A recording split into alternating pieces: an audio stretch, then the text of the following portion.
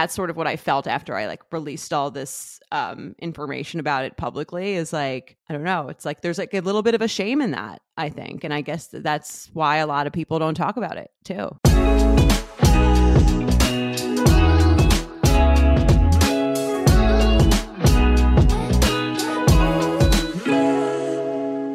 Hello, everyone, and welcome back to the Finding Mr. Hyde podcast. I am your co-host, Erica Spira. And I'm Allie Jackson. Hello. Hello, hello. And we, this week, do not have any official dating updates. No dates, anyway. No dates. I don't know, I'm just like, I'll get that out of the way up top. There was no dates that happened this week. I feel like we've been on fire with a lot of updates recently. So we have been. So I've talked a little bit on the pod about how I've been trying to extend my damp January into future months.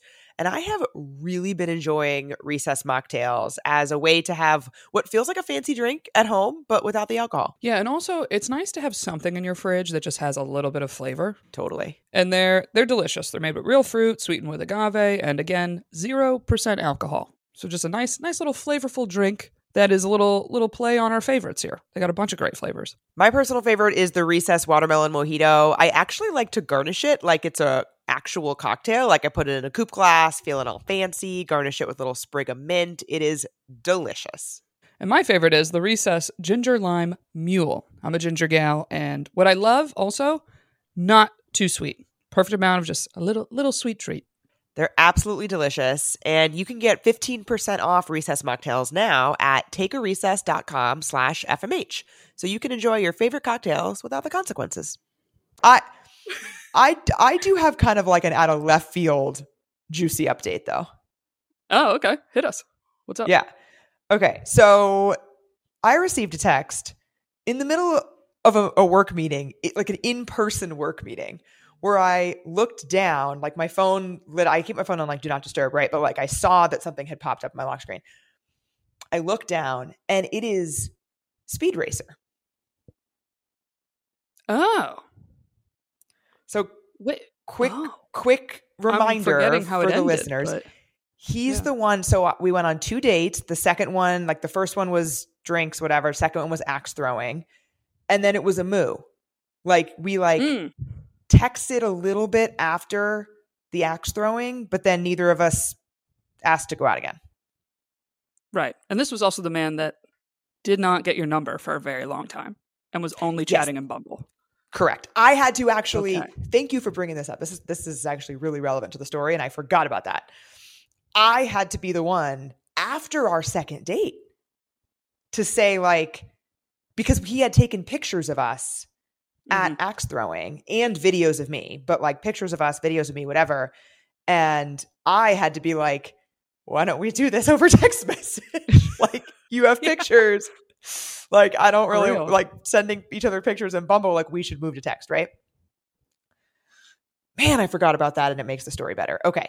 So yes, that's how it ended. And then we like went back and forth. He sent me the pictures in text after I prompted him to exchange numbers or whatever. And went back and forth a little bit, but then that was it.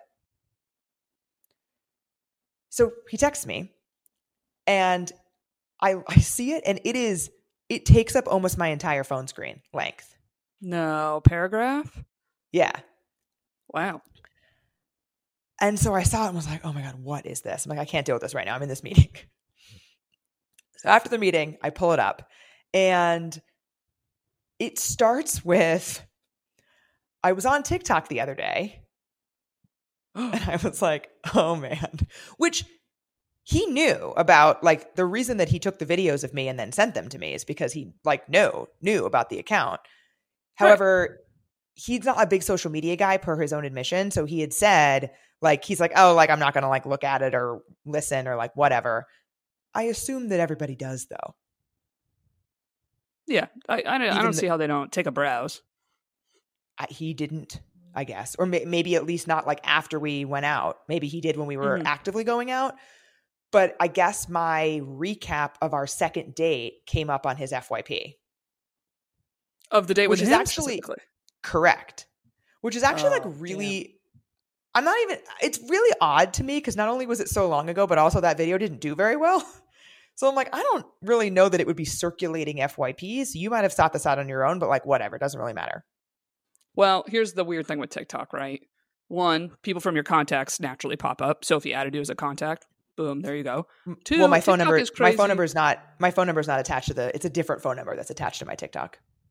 Okay. But number two, I was going to say is there might be a weird thing that the TikTok knew that those photos and videos were in his freaking phone. Oh, God. That'd be some wild shit. But I'm just throwing it out there. Technology's crazy. Oh, Jesus. They're like, hey, here's this video that was made from your videos. Like, it truly, there might be some weird connection with that. Who knows? Scary. Who knows? In any case. So he started with that. He said, like, your video came up. Your video recapping our second date came up. It made me smile. That was how he started. He's like, it made me smile. And I was like, where is this going? Like, I'm reading it being like, is this going to be like a, hey, how have you been type of text? Like a knock, knock, let's restart things type of text? Like, where is this going, right? It was not that. It was, in fact, an exit interview text. Like that book that we reviewed. Whoa, what? Hello. Yeah, I would not have guessed that. I was going to be like, oh, he wants to go out again, for sure. That's what I thought when I started the message, but no. It was, so, you know, we like reviewed that book that had the woman that talks about like interviewing dates after about why they didn't want to go out again. Yeah. It was that. Wow. Yeah. Did we talk about that in conjunction with his episode? Now I want to look it up and be like, so he went and listened to the episodes about him. And we mentioned exit interviews. That feels too coincidental for him to ask for one. Maybe. Hold on. Now I'm going to look. Because it wasn't that. I feel like he was earlier than that, though. I feel like we had not done that yet. Let's see. In updates. No, that wasn't the episode he was on. All right. Well, maybe he's binging the pod. He's a fan. Maybe. Yeah. Maybe. Officially. So if so, hello, Speed Racer. So anyway, so he said that the reason it made him smile was because we seem to have had two different takeaways from our second date. So remind me, what was your takeaway in the TikTok? That I had fun. Oh, okay. Sorry. We have different takeaways. You said the date was very fun, and I don't know where you got the information. Wow. So like literally, I ran to the video to be like, what the fuck did I say about this date? It was like maybe the most generic date recap I've ever given. Like it was like, I had a lot of fun. We talked about a lot of different things. Our conversations ranged across topics, whatever. I had fun. I'd like to see, like, I'd totally go out with him again, is what I said. Yeah. And then you made the move to be like, how about we get phone numbers? Chop, chop. Yes. He said he didn't think I liked him. And that, is that really being like our recaps of the date are different? But sure. Okay. He was like, I didn't really get the feeling that you liked me that much. I didn't really think you were asking me any questions. I feel like you like weren't that responsive on text message. And I was like, I'm sorry. I had to force us to text. Yeah. We weren't even texting. What are you doing? Wow. What are you talking about? Also, didn't you kiss? Am I crazy? Yeah, we did. We made out at the end of that. First date and second. Not first. You date, made out after the second date, and this man goes, yes. You know, I felt like you weren't really into me. Oh, liar. If you're listening right now, you're a liar. And then he said in the text, he said like, I don't know if you still have our conversation, which I do, but if you scroll up, you'll see. And then he like called out, he was like, I sent you the pictures, like, which this, and then you just like didn't really react. I'm like, dude, I had to ask why we were still talking in Bumble. I felt like you didn't even really want to be texting. I had to ask, like, I didn't think you were that into me either. So like, no harm, no foul. I'm not mad about it, but like, this is a lot. Yeah. Or why didn't you ask me or ask me out on another date if you were into it? This feels like a BS excuse. I'm sorry. It does, but it also, why are we even talking? It's not like I asked him. I don't. It's been months. Yeah, or like this whole interaction with him, I'm just like, it sounds like you need your ego stroked, is what I'm taking away from it. I don't know. I truly like don't know. What, you sent me the pictures and I wasn't like, oh my God, these are the best pictures I've ever gotten in my life. Thank you so much. If my move is like, hey, by the way, how about we text and get off this app? Probably trying to continue. I don't know what you would infer from that otherwise. And I made out with you.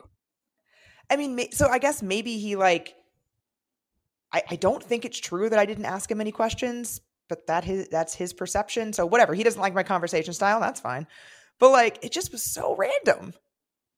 This is very random because the whole point is just like, is it an exit interview, or it feels like he's like, I want to say my side of the story? The latter, probably. Yeah. Like, I'm like, oh, okay. Well, it sounds like you feel like I gave you an exit interview through a TikTok, and now you're like here rebuttaling things, being like, I don't know what I took from it was different. It's just so interesting because like, I actually thought when I read his text that I had said something negative about him in the video based on the text, right? Like, right. Based on the text, I was like, shit, like, what did I say about this guy? And I go back to the video and it's literally like, we had a lovely time. He's great. So the one paragraph said all of this, all the feedback, I went back to the Bumble messages. I felt like you didn't answer the picture. So everything you just shared was in one big message. Mm-hmm. So what did you say back to him? Did you say like, hey, I left that date being very interested in a second date, and I'm sorry, that got misconstrued? Or like, what did you say? I just said, thank you for the perspective. Oh, so you gave him a polite fuck you. You can be corporate as you want, but that's a fuck off, man. Don't I added a smiley face.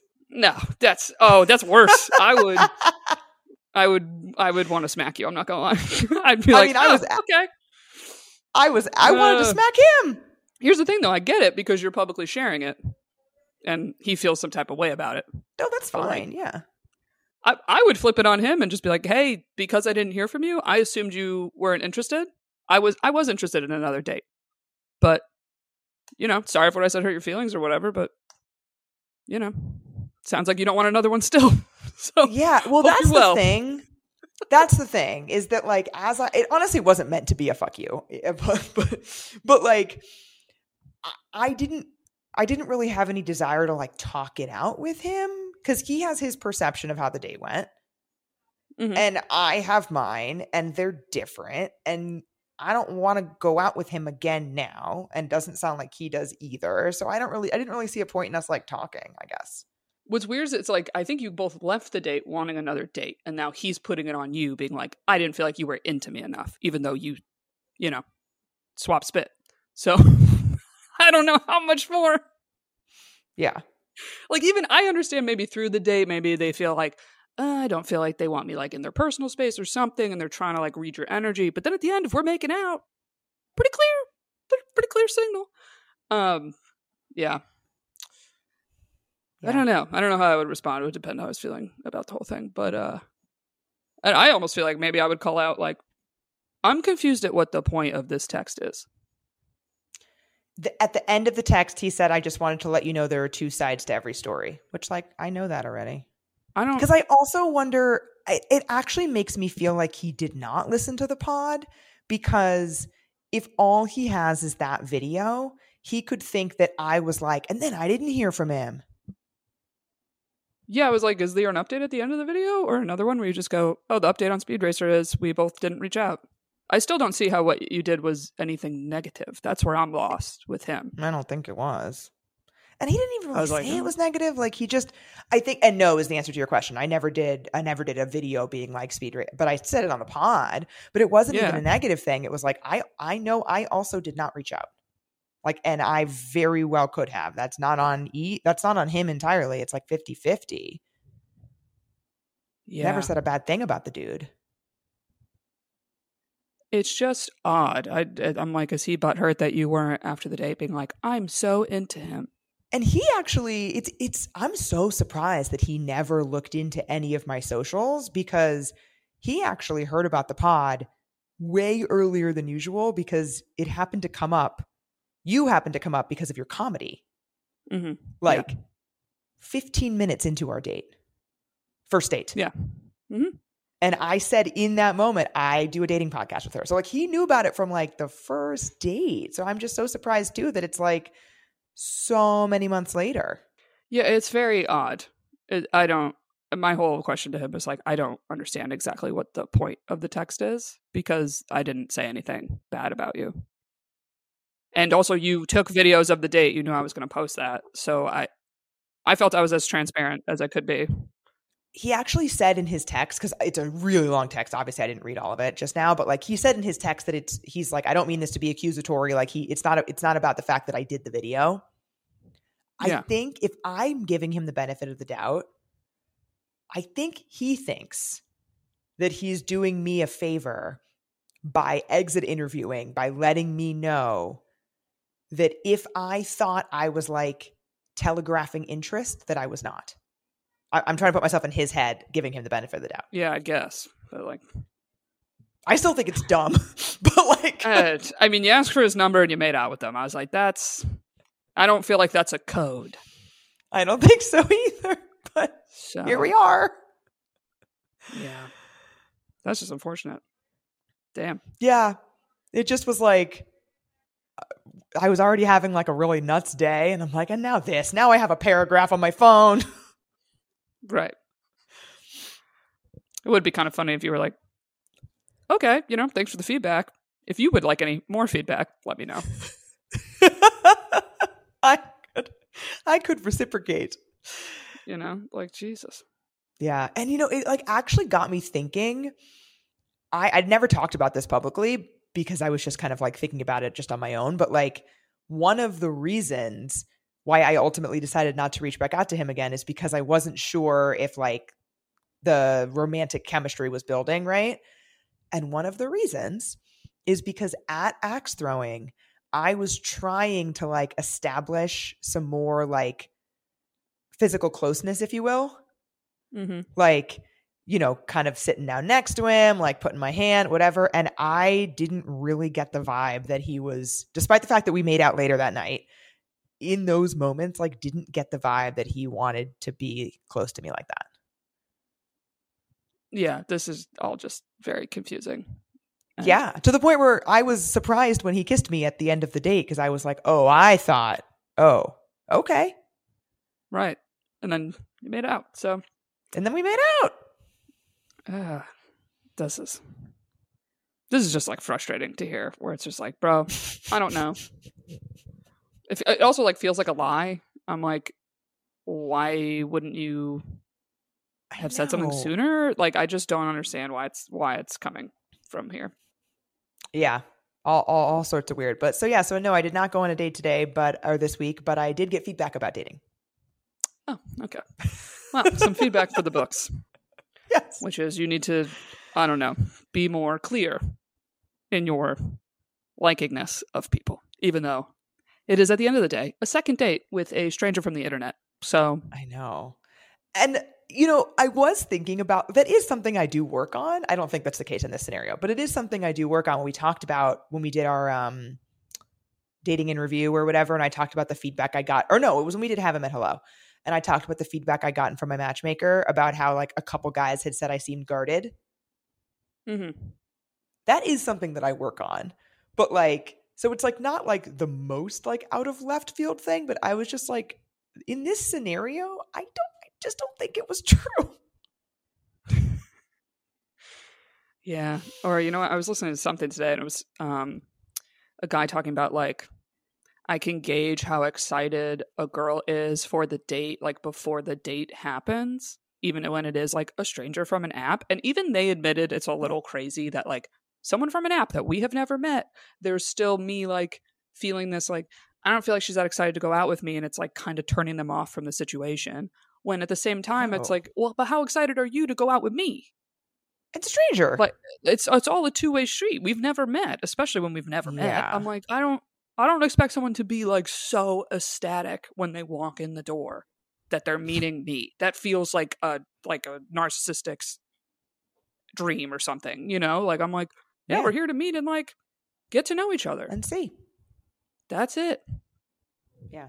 But it's like, it just feels like overall, it feels like a male ego thing that it's like, oh, if I'm not hanging on your every word and like so excited and supportive about every freaking thing that you say when we have just met, I'm like, all right, well, then I'm not the girl for you. Okay. Well, that's ultimately what I came to, was like, all right, I guess my conversation style is not for him. I guess my texting style is not for him. That's fine. Which is interesting because I remember the first day you saying you felt like you had great conversation and chemistry and were laughing and having a great time. Yeah. Yeah, So I'm like, I don't see how you went into date number 2 not excited enough, you know? And well, we were still talking on Bumble, so I don't know how excited I could be. So that's my update. I actually have a little update to the trying to cheat scenario from last week. Oof. I mean, it's not huge, but a post came up from their Instagram, and it was a happy anniversary post, and had like whatever full amount of photos you could have to swipe through on an Instagram post, and the long caption and blah blah blah. And all I could think was just like, you know, sometimes they say the longer the caption, the more problems. Feels like that scenario where I was like, someone might be feeling a little guilty. But yeah, I just was like, ugh. To like see that and have that interaction with that person, I was like, you go. Like, are you gonna like mute him or block him or something? Oh yeah, I unfollowed him already. I was just like, oh yeah. Hell no. No. Like I don't need this. Yeah, no, you do not. You do not. Yeah. Or I don't know if this is a negative note to say or something, but it's like, yep, you know, all relationships are not what they seem. So when you're single and you see people posting and in love and blah blah blah, you know what? It's not what it's all cracked up to be. Okay, being single is also pretty fucking great. I think that's like a very positive takeaway. That like not obviously that's not a positive takeaway that this guy's cheating on his fiance, or trying to. No, not that part. But yeah. But I do think it's worth noting that nobody or very few people are posting to social media and being like, I had a fight with my partner today. My partner and I are not doing well. We are like, no one is doing that. Mm-hmm. And so it seems because of that, like everyone is in these like idyllic, happy relationships, and it's just not the case. Yeah, a good friend of mine constantly reminds me of that, where she's like, girl, I always had boyfriends and they were always terrible. She's like, they were never good relationships. She's like, so like I look at you and she's like, I wish I was more like you and wouldn't like put up with this bullshit that I would put up with from people just because I wanted a boyfriend. So I'm like, yeah, there's always several ways you could look at something. Yeah, and I'm not saying anybody that has a, you know, relationship right now and posts their significant other. I'm not saying your relationship is bad either. Please don't. No, of course not. But you know, yeah, it's all a highlight reel. It's all a highlight reel. But there are two sides to the story, Allie. Thank you for the perspective, Erica. Fuck you, Allie. All right.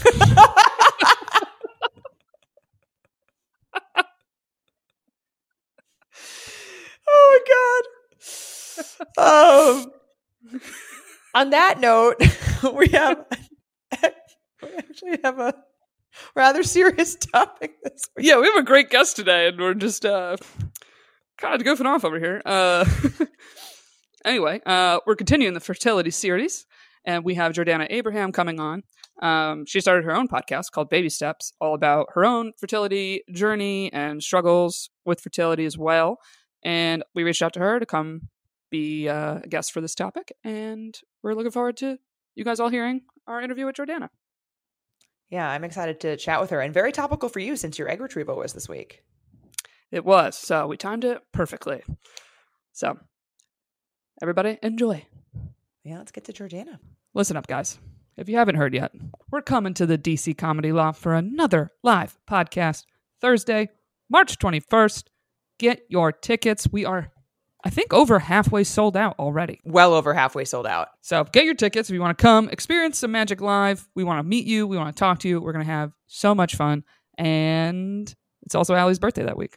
It is my birthday that week. So, and my mom might be there. I'm excited. You can go to findingmrheight.com/live to find an easy link, also in our bios, to get those tickets. And we are going to have an after party afterwards where we can really meet and greet, talk to everybody somewhere in the area. Yeah. So make sure you come. DC Comedy Loft, Thursday, March 21st.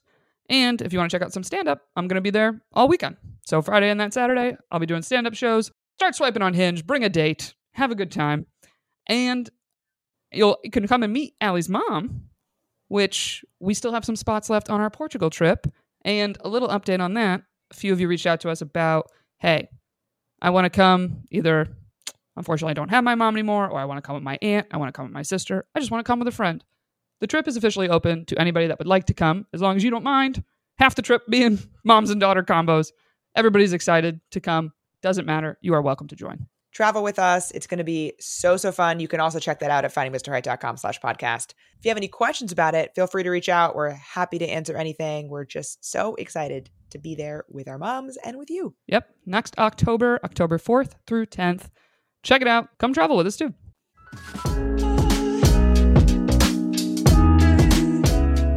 And we are back with Jordana. Hi, Jordana. Welcome back to Finding Mr. Height, the podcast. Hi, thank you so much for having me back. I guess I've been here before. So I had a great time last time, so I'm excited to be back talking about a slightly different topic. Yeah, it was a perfect timing that you started your own podcast called Baby Steps, all about fertility journeys and your own journey going through IVF and different pregnancy things. So we appreciate you coming on for the topic. Of course. So I did save a personal update to do with you here, as you're also going through these things. Yeah. This past week was my official egg retrieval. So I'm officially wow. done, which is very exciting. Awesome. Congrats. Yeah. Thank you. Thank you very much. Kind of relieved to have it finished, done with. Yeah. On to the next thing. How'd it go? It went well. So I actually did get some like kind of scary news a little during the process because, you go in every like couple days and then mine turned into then pretty much going in every morning for blood work and an ultrasound because my count of follicles was originally close to 20 and then all of a sudden they could only see 10. And then I was spending the week being like, do we know what number are we going to get? This and that. And my estimate was 12. And then I had a surprising news of after my procedure that they were able to get 21, which I was awesome, shocked and did not believe they were my eggs. Sometimes they have them like hiding behind other eggs. There's I've heard I had that. like a small cyst that enlarged, I guess, due to the meds. So that's what was like causing the blockage from them seeing it. But they didn't want to, I guess, get my hopes up. They were like, we don't know if we'll get to it. But I came out of anesthesia and they said 21. And I said, are you sure those are mine? Because they told me 12. Go back and check.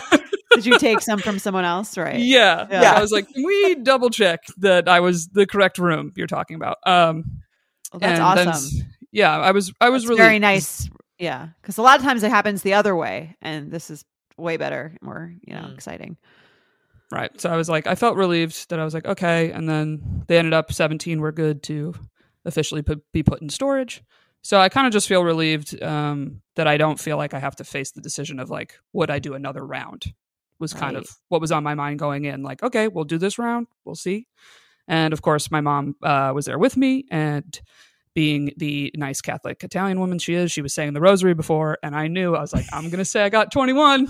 And she's going to be like, you see, I was saying the rosary.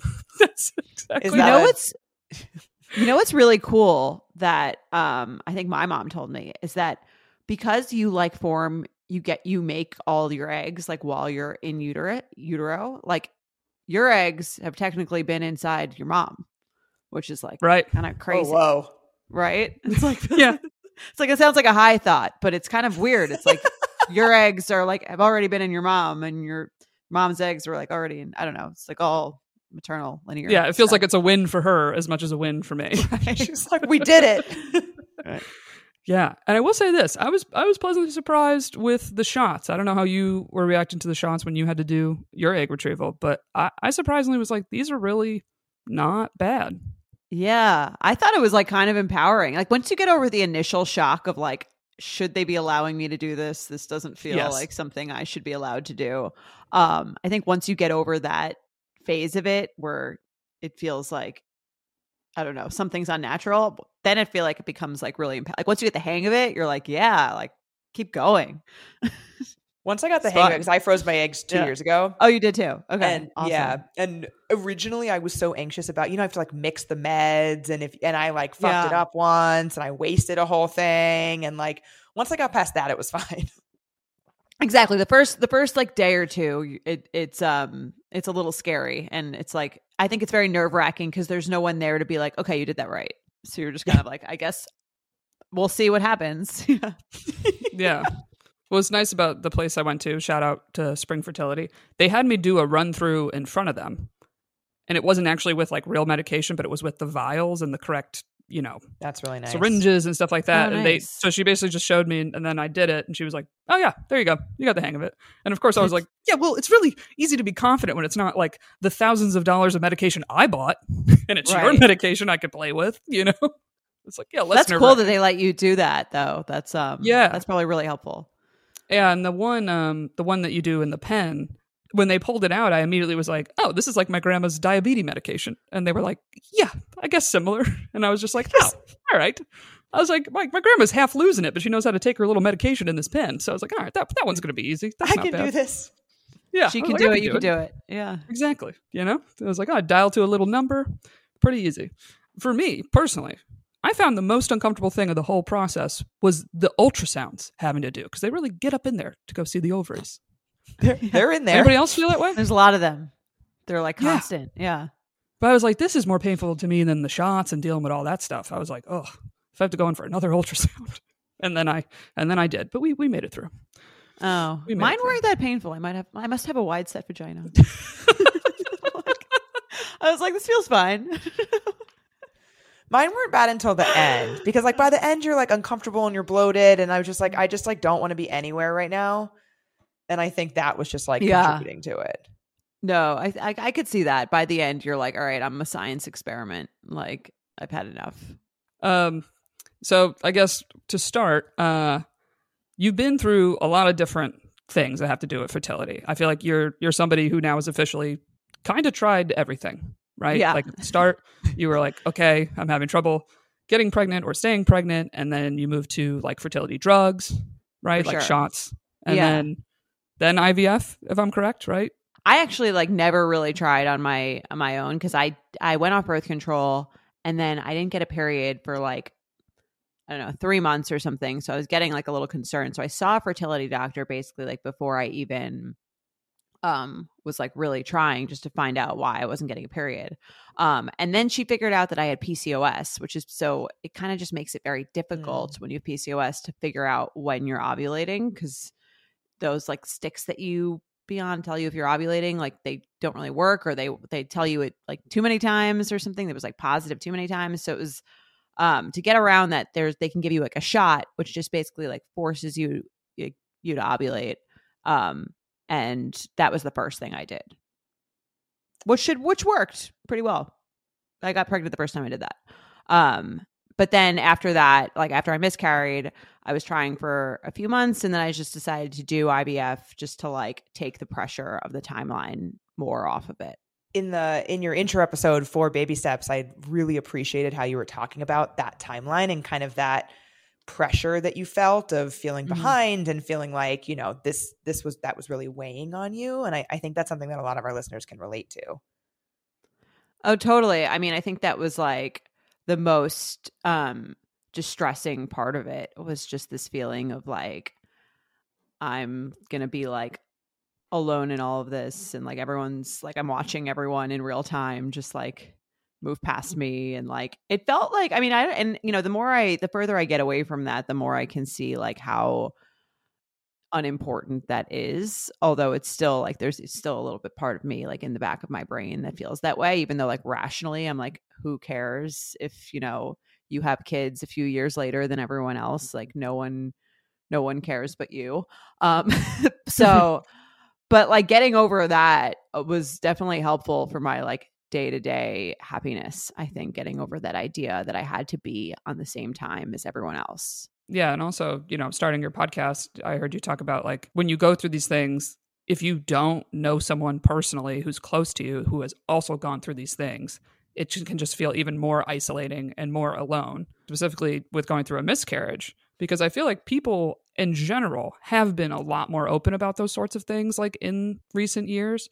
So I can imagine when you went through that, it really felt like, how do I even share this with people, especially if the people that you would first look to are people that just had children? Right. Yeah. I think that kind of looking back at that again, it kind of showed like how naive I was about the whole process. Cause like I was like, 6 weeks pregnant, I told everyone. It's like- Oh. I told Yeah. like everyone. I was like, because I don't know, I just didn't anticipate having any. None of my friends had them. My mom has 8 children. Yeah. So I was like, all right, like this isn't like a thing that I'm gonna have to deal with. And I think I was just like very naive, and I told everyone, and I was making like all these plans, and I was like, it kind of feels like, and to relate it to dating, because it did feel like that. It feels like, when you're like younger and you start seeing a guy and you think it's gonna be like forever, and you tell everyone, and then like the next week he breaks up with you. So, Yeah. or like Nailed it. goes ends it with you because you weren't actually even dating. So it's like that, you look back on that, I'm like, okay, like I probably got a little bit ahead of myself there. And then, yeah, it felt very isolating because it wasn't even like anyone else that I, at least when you go through a breakup, there's someone else who can probably relate. And I didn't really have anyone in my life at that time. I mean, since then I have had more people that I've seen and known and spoken to about this that have gone through that. But at the time it was it just felt very unexpected, which I think was what made it so painful, or a big part of what made it so painful. I've really like appreciated how much more people have been talking about it. And like, I remember a good friend of mine had a miscarriage, I don't know, 5 or 6 years ago. And her OBGYN said to her like, oh yeah, it's just your run of the mill miscarriage. And she was like, what? I'm sorry. Wow. What? I didn't know there was such a thing. And it was like so matter of fact because like it just is so common, but because Right. it just hasn't been out in the public sphere, people just don't know that. Yeah, I think it's like it's that kind of thing that's not really talked about. Just like a lot of like when people are trying for a while, it's like they don't really talk about it, or they talk about it once they have the baby, which is like Yes. sort of why I started Baby Steps, because I felt like only things I saw were people like sharing once they had the success. And then you kind of have mixed feelings about that, where you're like, okay, that's in some ways it's encouraging because it's like, great, they've been trying. Like other people can be really hard, and then one day it works and it's there. But it's also kind of like, well, of course you can say that. Like you had the success. It's like, so I kind of didn't really see that many people who were posting who were in it, who were like fully going through it. And I think that was what, when I did on a rare occasion see that was what actually made me feel, I think, a little bit less alone in it. Yeah, I mean, to relate it back to dating like you did before, it's like when people are like, they're married and they're like, it'll happen when you least expect it. And you're like, well, that's easy for you to say because you're married now. Exactly. Yeah. It's not particularly helpful. Yeah. Yeah. And I mean, now, even with Baby Steps, now that I put it out there, I get a lot of DMs with people with like a lot of unsolicited advice, which I find to also sort of like when your married friend gives you advice, it's like, I didn't really ask you. So, in fact, I didn't ask you at all. Yeah. Well, I wasn't interviewing. Right. Well, that's the other part about Baby Steps that I really wanted to do, because when you see these success stories, you see like a very abridged version. Even when like someone's had an issue, you see a very abridged version of it. And so I wanted like the full story. I wanted like the full details of the story to like, because I think that's more relatable. People usually like gloss over the whole thing and say like, you had issues and then it was fine. But if you get like the real breakdown, like there's so many things that you have to do, like the little like details of all of it, that I think really make a real story that you can't really see on social media, because it's just not a medium where you have time to see like the full beginning to end story. Yeah, and I haven't gone through any pregnancy stuff yet, but when I was diagnosed with herpes, that's exactly how I felt. I was like, the doctor immediately was like, yeah, everybody's got this. I see this all the time. And all I could think was, I don't know one person that has this. Right. Like, of all the people I know, not one person has ever said they have this thing. And then when I found other people and joined this like group, and I just found other people, but specifically that were single and also had this, I found it so much of a relief, because anyone I found that would publicly speak about it was in a relationship and on the other side. Right. And it's same thing. It felt like, oh yeah, now you're cool. Now you don't have any shame. And it's like, what about all those things you were going through that the rest of us are going through, that are like struggling with disclosing to people and all these other things?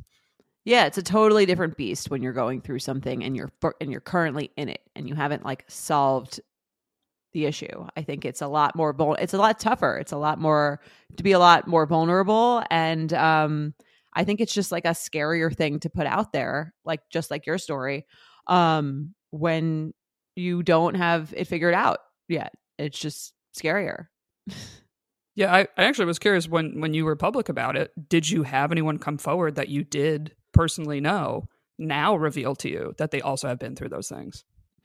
Yeah, I definitely had that from baby steps, from just even talking about it on like You Up paywall episodes and things like that.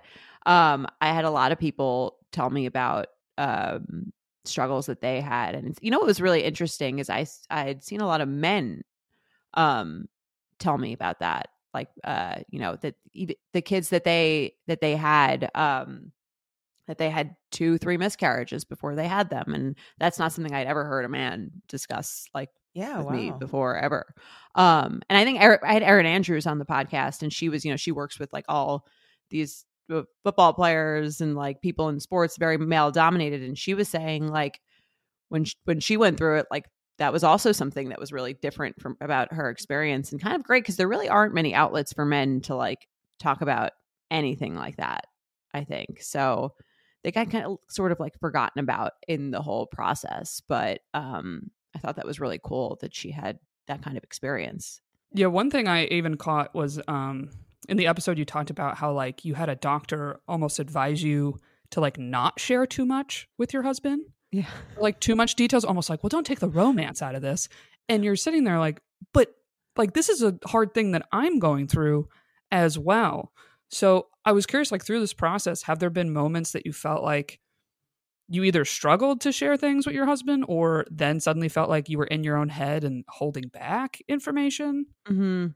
I felt like, or I feel like, I mean, I'm still in it. I feel like I've told him about all my feelings surrounding it. When it comes to the actual process, I just don't really think he understands like the nuances of like the woman, of like how it all works, to be totally honest. I mean, he'll try, but it's just not, and it's not happening to him. I've found it much more relatable to talk to other women going through it. I think there's just something about like, understanding the process of it happening in your body to your body that just is different. And he's very supportive, and but he also doesn't understand, like, I think he doesn't have the same sense of like the time pressure that I do, or feel like he's very much like, which is nice. In some ways it's really nice because he's like, there's no like pressure, like, when are you going to give me a baby? Or something like horrible like that. There's no like sense of like what's the holdup? Like, why can't we figure this out? It's very much like it'll happen when it happens. Like he's in no rush. In fact, the first time I got pregnant, I think he was like a little early for him. I think he like wasn't fully ready. I mean, at this point he is, but I think he just doesn't, maybe it's being a man, maybe it's like just being, the same age as me. So it just feels different, I think, for him. He's like, it'll happen eventually. He feels very confident in that. And I don't think he just gets like the sense of urgency that I have. Yeah, or sometimes I feel like maybe they're embarrassed to ask questions if they truly are like at level 1 of just female anatomy. Right. like my friend, this actually just happened. My friend went to a gyno and was looking into IVF because her company, covers it and stuff. And at the end, they talk through everything, and the doctor says, so do you guys have any questions? And her husband was with her, and her husband just goes, yeah. So like, what is a period? And she was like mortified, like, oh my God, could you ask me and not like start at level 1 with the doctor? But the guy was just like, like no one gives us a chance to really ask these questions and find out. And so we're kind of just left in the dark. And then you're just like, well, I finally have a doctor in front of me. Like, let me figure it out. I think it's like a weird position to be in as a man, because you can't really like do that much. Like, you can provide the sperm, and then that's sort of your job here is kind of done. When it comes to like assisted fertility or natural birth. It's kind of like once, you know what I mean? I say that, I've said that to him. I'm like, you could die and I could have this baby like without you. Like you're like, like there's just no, like there's just like I'm doing literally all the work. Like you could literally die and everything would move forward as planned. Which always makes someone feel really good. Definitely. No, I mean that's what I'm saying. Like, there's only so much he can do, and there's only so much that he can understand. And I say that as a joke, but like, and it's not their fault. But I think that that's sort of where men get a little lost in this. Is like they can't really like physically do any of the work there for you. They can't take the shots for you. They can't carry the baby for you. Like, there's really all they can do is like be supportive to the extent that they can and know how. And I appreciate that, but it is frustrating. Like, just because it's a biological thing doesn't mean it's not annoying. Like I said to him, I think once he said I was complaining about something, and then he like misunderstood it, and he asked me some question that like I had already answered the next day. I don't even remember what it was, and I was like, oh my God. I like freaked out at him, and I was like, and he's like, I'm sorry, I didn't know what that meant. I'm like, well, why don't you fucking Google it? So like it can, you know what I mean? That it can get like, tense even when there's again, it's not like anyone's fault. I think that one person would know more about the whole process or the whole situation just by nature of it happening within their own body. Yeah. God, I remember in high school biology, we learned about both, reproductive systems, and we had like diagrams we had to label. And I studied with my guy friend, and I was like, all right, I go, well, clearly you know your stuff and I know my stuff. So let's switch papers. You label the female stuff, I'll label the male stuff, and we'll check each other's work. And I label it, and then I look over. He hasn't labeled one fucking thing. He was just so lost and overwhelmed. He was like, this is a lot. You guys got 20 different labels. A lot of parts. Like 4 things. So many parts. So many parts. I was like, well, thank God you're studying with a woman then. I got to really walk you through this. I really appreciated how you talked about that relationship with your body. Like, you're saying that like it's tough for your husband to understand because it's happening in your body. And you talked about like the relationship of your body being like any other relationship that you have, right, and feeling frustrated. And I just thought that was just really powerful. Oh, thank you. I mean, like it was, it's kind of like a new relationship with your body. And I've always had like in my mind, like a pretty good relationship with my body, generally speaking. Like we all have our days, but generally like I felt like we've worked well together, and like we've done, we're like we get along. And then this whole thing happens, and I'm like, why won't you just like do what I want you to do? Like, just do it. Like, like, do the thing. Yeah. And it's kind of feels like your mind and your body are a little bit at war, which is, I'm sure, things people who aren't even having kids struggle with a lot of the times when it comes to body image and body love and all that stuff. But like for me, that was also something that was new. I was like, this is the first time that I feel like we are not like in sync. You're not doing what I am telling you to do, and like you're keep letting me down. And it's sort of like it feels like you're almost practicing for having a child, because you're like, what do I do when like you are not listening to me? What do I do when I'm like angry with you, when we don't feel like we're getting along? Like, do I punish you? Do I like just continue to like medicate you? Do I like make you just go through the ringer of all this like hormonal shit? Do I give you a break? I don't really know. It almost does feel like in some ways like I'm parenting my own self, my own body. It's like a very weird thing to feel. Yeah, I was curious, and this comes from kind of my own like lens of kind of this balance of like, I don't know if you feel like on the like masculine versus feminine energy level, you like lean more towards masculine, but like I feel like I lean more towards masculine, right? Even in like my personal style, like I don't typically love a dress and things like that. But like with going through this, I'm curious, do you at all almost feel like a little bit disconnected to your like femininity and frustrated in that sense? Yeah. I think that's actually like a really big part of it that I haven't heard mentioned really before, which is a really good question. I think there's something that feels like particularly shitty about failing in this every time you fail, because it feels like, like you're a woman, like this is what you're supposed to do. Like this is a big part of this is like biologically why you're here, is to like create more. And it almost like makes you think back to biology class. Like if I can't, and the things that don't reproduce just die out.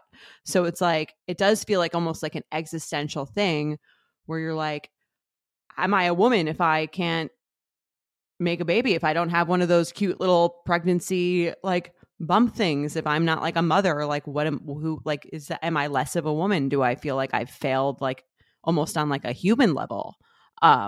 Is like a kind of a part of it that I don't think anyone really talks about. And I think that's maybe like kind of the embarrassing part. Like it feels a little embarrassing, I think, to like public. And I think that's sort of what I felt after I like released all this information about it publicly, is like, I don't know, it's like there's like a little bit of a shame in that, I think. And I guess that's why a lot of people don't talk about it too. Yeah. And like from a personal lens, it's like, if I was to be in your shoes, there would be this part of me almost feeling like, oh, this is almost the thing I felt like people were always telling me. Like I wasn't nurturing enough. I wasn't this enough. I wasn't soft enough. But like maybe if I was more of those things, like then it would be somehow easier for me, which definitely is not true. But it almost feels like, oh, like thank God you're more this like career woman and like direct and blah, blah, blah, and all those other personality things where, you know what I mean? Like, I don't want to put this idea in your head, but like I was thinking of it through my own lens of just like, God, I would feel like, oh, of course. And like feel this thing when people are looking at me like, well, you really aren't the nurturing motherly type or whatever bullshit, which it's funny. I think it's fine. That's crossed my mind in some ways in terms of like, I did that Reiki thing. which is I was very intrigued by, because I'm so not a woo-woo person either. I'm really not. I enjoyed doing it, but like I don't know if I believe it. I'm kind of like, we'll see. Like we'll see if it works. I don't know. I watched someone do Reiki when my dad was sick. He did Reiki, and I like watched it, and it was like, well, this is interesting. Yeah, it's different. It's kind of like, it can't hurt. A lot of this stuff that I like throwing everything at the wall, I'm kind of like, it's not why not hurting. Like, we'll see. And I think for a while, it did give me kind of like a better outlook on it, a better like more positive feeling around it. But one of the things she did tell me was like the feminine, like you should be like receiving more. Like it's more masculine to like chase stuff, and it's more like feminine to just like receive shit, which sounds like nice. I'm like, do I go to a spa? Is that what this means? I don't like, I don't really know. It's kind of like not my energy. I agree. Like my energy is not like just things come to me. It's like I go get things. I feel the same way, and that's part of like part of my initial thought around this was like, I'm just gonna like double down and like just like knuckle through this and just get, because that works in a lot of other ways. It works in a lot of other ways in my life. Yeah, I have a few friends who've struggled with infertility, and they're similarly to what we're saying, like go-getters, like career women, like they if there's a problem, they're going to solve it. And they're like, this is the first problem I've ever come up against that I couldn't just solve. And like, if I there's tried, really nothing you could do. Like they're like, I just couldn't. And it was the first time that had ever happened. Yeah. And that's sort of the frustrating thing about the, like, it'll happen when you like relax kind of thing. It's like, you got in the back of your head, I'm like, maybe it will, but like, what if I'm not the kind of person who can relax? Like, what if I never relax? Then like, that's not relaxing to feel like I have to relax. It's like, I don't really know how to get to that point. Yeah, it's the classic tale of, people start looking into adoption and they kind of accept the fate that like, okay, I just won't have biological kids. All right, on to the next thing. And then the minute they're adopting, they get pregnant. Right. Well, I mean, I can tell you that those people are I think that there's a level of like lying in there too, where it's like, no, I think it's like, I've had months when I've taken a break and I've tried naturally, and you're never like, I'm you're always like in the back of your head every time you have sex, you're like, maybe I'm pregnant. Maybe. Like you're never like fully like, I've completely lost all, I'm not trying at all. Like I think very few people are like not even thinking it in the back of their head. It's like an oversimplification, but people do tell those stories and they are extremely annoying. So on the note of people like having gone through the journeys, et cetera, you've mentioned the people that talk about their fertility journeys now on the other side of it and they have kids. Mm-hmm. What about hearing from people who have been through infertility struggles and didn't end up having kids? Right. Like, how do those stories land with you? I find it encouraging that I really can't find that many people with that issue, if I'm being totally honest. I do think if you're like and maybe they're just not public about it. It's possible that I just haven't heard from them. I've heard from some people with like secondary infertility that are more talking about it and going through it.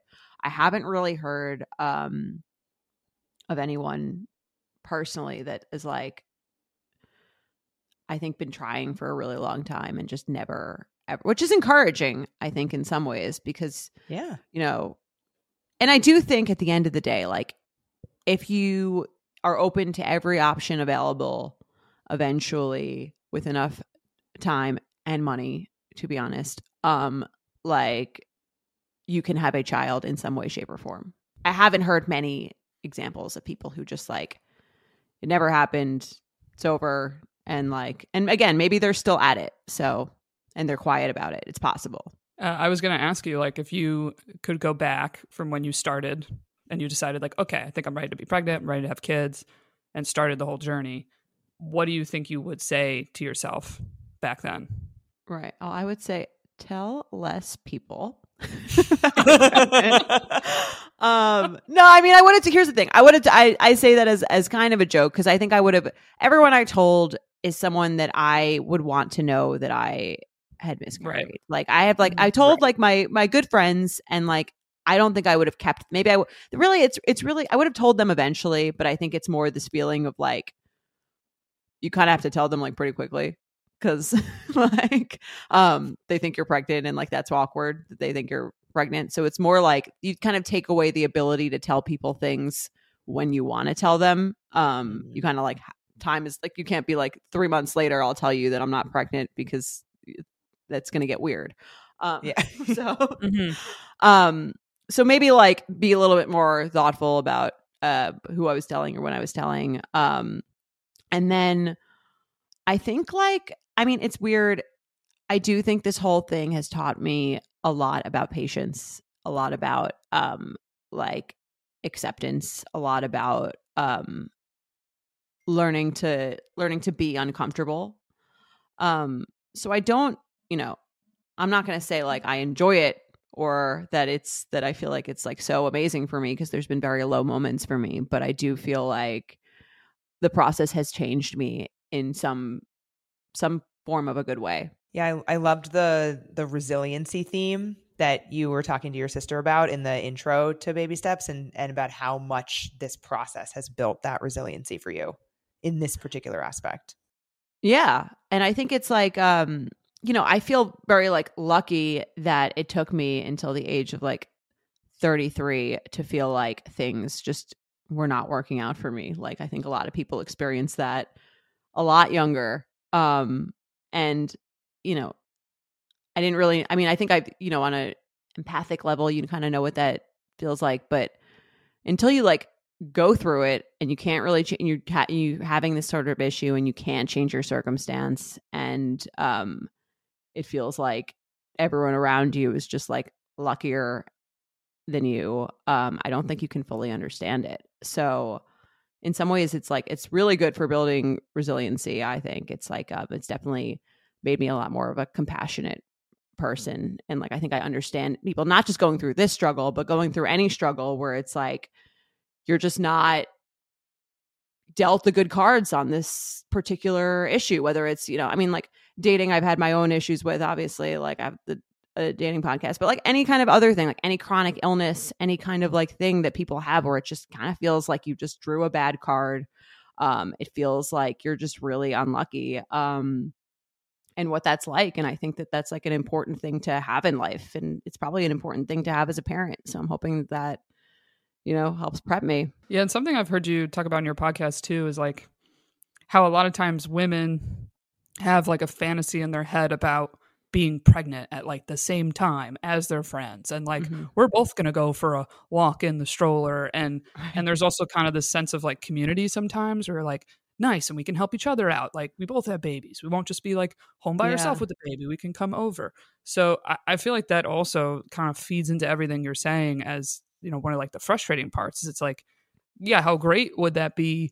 But kind of trying to accept like that is also okay if that's not how it works out for you and your timeline. But I imagine that's frustrating on like a few different levels, especially if you're struggling with fertility. Like, do you find it almost kind of harder to talk to your friends that are like having kids right now about these things when they come up? I feel like it's nice to feel like you have people who are like rooting for you. So in that way it's good, but it has its own struggles. I think when you don't fully get it, sometimes you'll say a comment that like is actually not really helpful and actually very annoying or actually like kind of triggering, or they're like, I think there's sometimes things where you are the last to notice because that someone's pregnant because they don't want to like upset you, but then it's like more upsetting that you like think I can't handle this, and now you're like hide, like you feel bad for me. It's like that's more upsetting than feeling like I'd rather you tell me with everyone else and not like make me into this person that I don't want to be. And it doesn't mean that I won't be like immediately like jealous when I hear it, but like I'll get over that. And you were going to feel that way regardless of when you found out. Right. Exactly. So it's like, I guess it's for them. They just don't like, they feel it's not, I understand why I'm not the first person you want to tell, because like, I'm not the person that's going to be the happiest for you. I'm like eventually going to get there, but my immediate reaction is going to be like a little bit like a gut punch. I'm going to feel extremely jealous. And then an hour and a half later, I will feel very happy for you. So I understand why I'm not like, oh my God, like who can I tell first? It like wouldn't be me. But I also don't like being last. So, yeah, it's a hard jealousy lesson. It's like jealousy is a real emotion that we all experience, but we always act like it's this horrible, terrible thing when, you would hope like, well, the people I'm closest to, I hope would like understand. And like you said, you're like, yeah, I am a little jealous. I'm also happy for you at the same time. Like I can exist in the world that like both are true, Right. Yeah. And that's the whole thing about, I mean, all this stuff comes with so many different emotions and so many different days that it's almost hard to like figure out how I'm doing. It's like some days I'm doing really well and I'm like, oh, amazing. Like I'm sleeping till 10:30. Like I'm doing literally whatever I want to do all the time. And, my friends who are hungover are like having to take care of their babies and I stay at a friend's house and their baby's like crying in the middle of the night. And you feel like, okay, like this is not a big deal. Like I'm like, it doesn't look so amazing over there to everyone all the time anyway. And then there's other days when you're like on social media and you see like all these like things and these happy families and you feel like really shitty. So it's very much like, I would say most days are good. And some days are like really bad. Kind of like anything else, I assume people are dealing with. Yeah, a few people wrote in asking how you kind of approach everyday life going through things like this. Like someone said, it feels like the joy is sucked out of everything else. Right. And I'm curious kind of like what, if that's.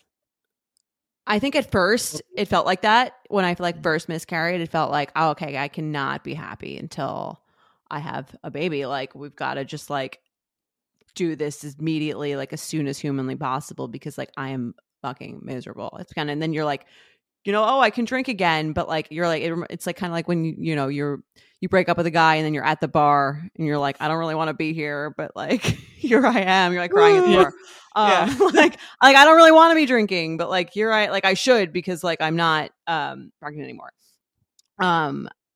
And I think that like eventually I got to a state, and it's not like linear, so it's not like every day, but I think I got to a state where I was like, I don't know how long this is going to take. Like, it's taking a lot longer than I thought it was going to take. And I cannot, like, I refuse to just waste years of my life being completely miserable until I get there, because like it could be like many years. Like, I have no idea how long it's going to take. And I don't want to look back and feel like I literally threw away years of my life that I could be enjoying, like, again, doing whatever I want to do whenever I want to do it, and traveling and, you know, staying out and just doing fun stuff, like really focusing on my career, all that stuff. I don't want to look back and say like those years were just spent devastated. And because it's like it, and I think one of your questions that I saw, which was like, why do you like talking to people who don't have kids, who don't want kids? Yeah. And one of those things is that they remind me that like you can have a really full, amazing life without children. And again, it's not that I don't want children, but it's sort of like when you're so narrowly focused on hitting this goal, you're sort of like, there are plenty of people out there who like have really great, like lovely lives who don't have kids, and they're very happy. And so I think when I hear about those people and I hear their reasons why they don't want kids, and they're always like, oh, I don't want to, like, is it insensitive for me to tell? I'm like, no, like, tell me more. Like, I'm here. It's like I'm hearing like, you know, the amazing stories of a single person. You're like, you know, it's like that's it's like it reminds you that like things are not that bad. Like, there's plenty of people who don't even want this. So I think it takes like the edge off a little bit. I actually really enjoy it. Yeah, I Like, really appreciated that perspective, home. and yeah, I really appreciated that perspective in the interview that you did with your sister about hearing from people who are intentionally child free and what that's like. So I'm not sure if I want kids, and kind of like you guys were saying about the like, does that take you, like, does the infertility make you like question your femininity? I think like I've heard people who talk, women specifically, who talk about not wanting kids, and they've had that judgment put on them as well of like, well, if you don't want to be a mother, then like, what are you even doing? Right. Yeah. And I think that that's like, again, like, I think that judgment maybe is something that I used to have more, or like even, you know, even if consciously or unconsciously, but I think finding like the merits in that position is just something that makes you like a person who understands people more too. Like what, that there's not just one choice for everyone. There's not just like one path that makes people happy, that people can find fulfillment in all sorts of different lifestyles. And I think that like I had never really thought about that before. And again, I still like very much want kids, but I think that being able to like understand why someone would not is just a very healthy perspective to have also. It's like not everyone's goal is to get married. That too, yeah. And you don't, because it can seem like crazy to someone who really wants it, but then I think when you, like that makes you a better person too, is understanding that like not everyone wants the same things in any path of life, career, like family, you know, relationships. Like there's not just one size fits all to everyone, and that makes you feel like also I can get to this finish line in my own time too, because it's like not everyone feels like they need to do this immediately. Yeah, I liked I think your sister posed you the question being like, if there's a crystal ball that said you will have a kid and you're going to have it at this age, like say 37 or something, that's just older than you are now. Mm-hmm. It's like, how would you feel? There is a crystal ball. I saw a Reiki person. I'm just kidding.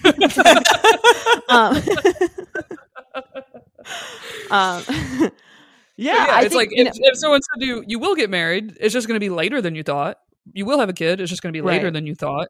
We all would relax. We'd all be like, oh, okay, so it is going to happen. Let me have fun, right? Yeah, and I think about that when it comes to like being married and dating. I'm like, if I had known I was going to meet my husband when I did, I would have just like enjoyed dating. I would have like had a lot more fun. I would have just like been a lot more relaxed about the whole thing, and probably like just had a way better time. Yeah, I look at my young 20s as that, where you're just like, what is it? We're all young. It's not serious. We're having fun. And then all of a sudden, like a certain age hit, and all of a sudden I was like, okay, the fun method has not worked.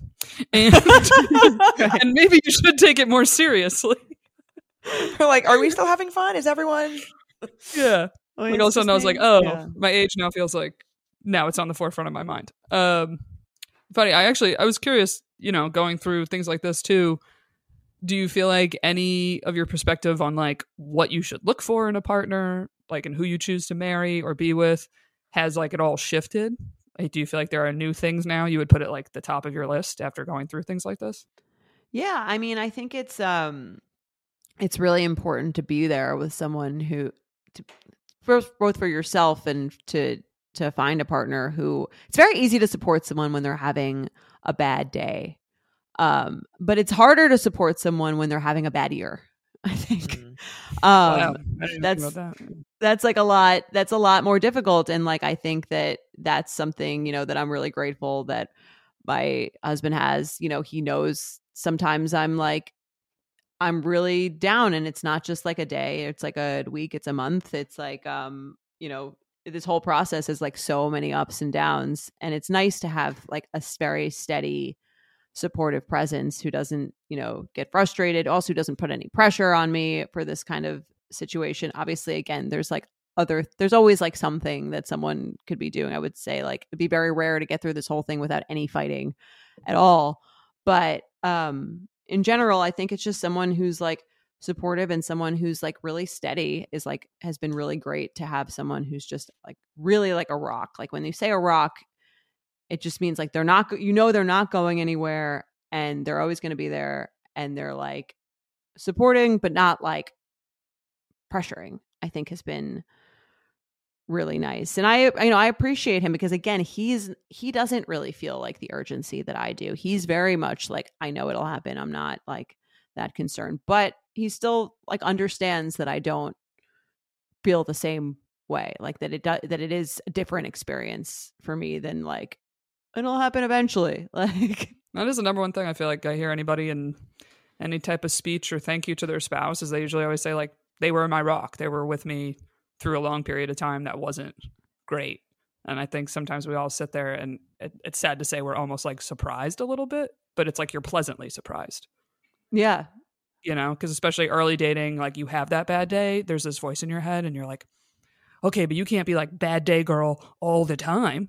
No one wants to date the person that's, in a bad mood every time they see you. Like it's kind of at the forefront of your mind. So it's very nice to hear that he's been great with you through the whole thing. Yeah. And it's been like, it does make you, I think, closer and stronger to feel like you're going through something with someone, even if you do sometimes feel like you're taking the brunt of it. But, Yeah. Well, it also sounds like, I know you talked about how this has made you have more empathy for people going through things or like kind of put yourself in other people's shoes. It sounds like that's an important trait for your partner to have, is that like they're not going to be able to understand what's going on with your body, but being able to support you in something that they don't even fully understand. Yeah, no, totally. And I think it's kind of like, well, it's very hard, I think, for a lot of partners who are not going through it, because you're like, I can't fix this. I can't like do it myself. And so I don't really know like where my place is here. And I think that's something we've learned from, going through it is it's nice to be asked, how would you like me to support you right now? How would you, what's the best, because it's not always the way you think it is, it's not always like ask. For me, it was like, sometimes it's like, I want you to like learn more about this so that I am not the only one who knows the language that this person is like speaking about. And sometimes it's like, I just want you to listen to me like rant and like be really pissed off. And sometimes it's like, I just want you to like go away. So and I think it's go golfing, just get out of the house, right? To just get out of here and like leave me alone and not tell me it's going to be fine. Because I think that they want to say like it's going to work out, it's going to be fine, but it's like, how do you know? I don't know. Like it's sort of what you and so sometimes that's not what you want to hear. Yeah, I get that. Oh, I get that. That line usually drives me nuts. Yeah, right. Is it the how do you know thing? Yeah, right. How do you know? You don't know, right? Or like specifically, I had a friend. She met her now fiance, and I think she was like 30. And I'll never forget. Like I turned 30, and I was like catching up with her about dating, and she was just like, "I'm telling you, Erica, it happens when you turn 30. You're gonna meet your person this year." And then I'll never forget the next year, 31. She was like, "It happens when you're 31." If you just believe, yeah. You're just kept moving the goalpost. I'm like, all right, Kristen, now I'm 32. So Oh my God. she's like, it's going to happen when you're 32. And I was like, stop putting a number on it. Sounds like. Making it worse. Right. Just stop counting, please. Stop counting. Stop counting. Yeah, I think this is amazing. Yeah. Thank you guys so much for having me. Thank you so much for coming on. This was awesome. And if you haven't checked out Baby Steps yet, go check out Jordana's new podcast. And you also interview people from all different walks of life. One of my favorite episodes was the points guy one. Oh yeah, that was an awesome one. We've got dads on here. Yeah, we've got single dads on the episode too, and I love that story. That was great. And single moms. We had Amanda Freeman. She also had a really interesting story. Yeah. So thank you again so much for coming on. We always love having you. And everybody else listening, we'll talk to you next week. Yeah. Thanks, Jordana. Bye, everyone. Bye.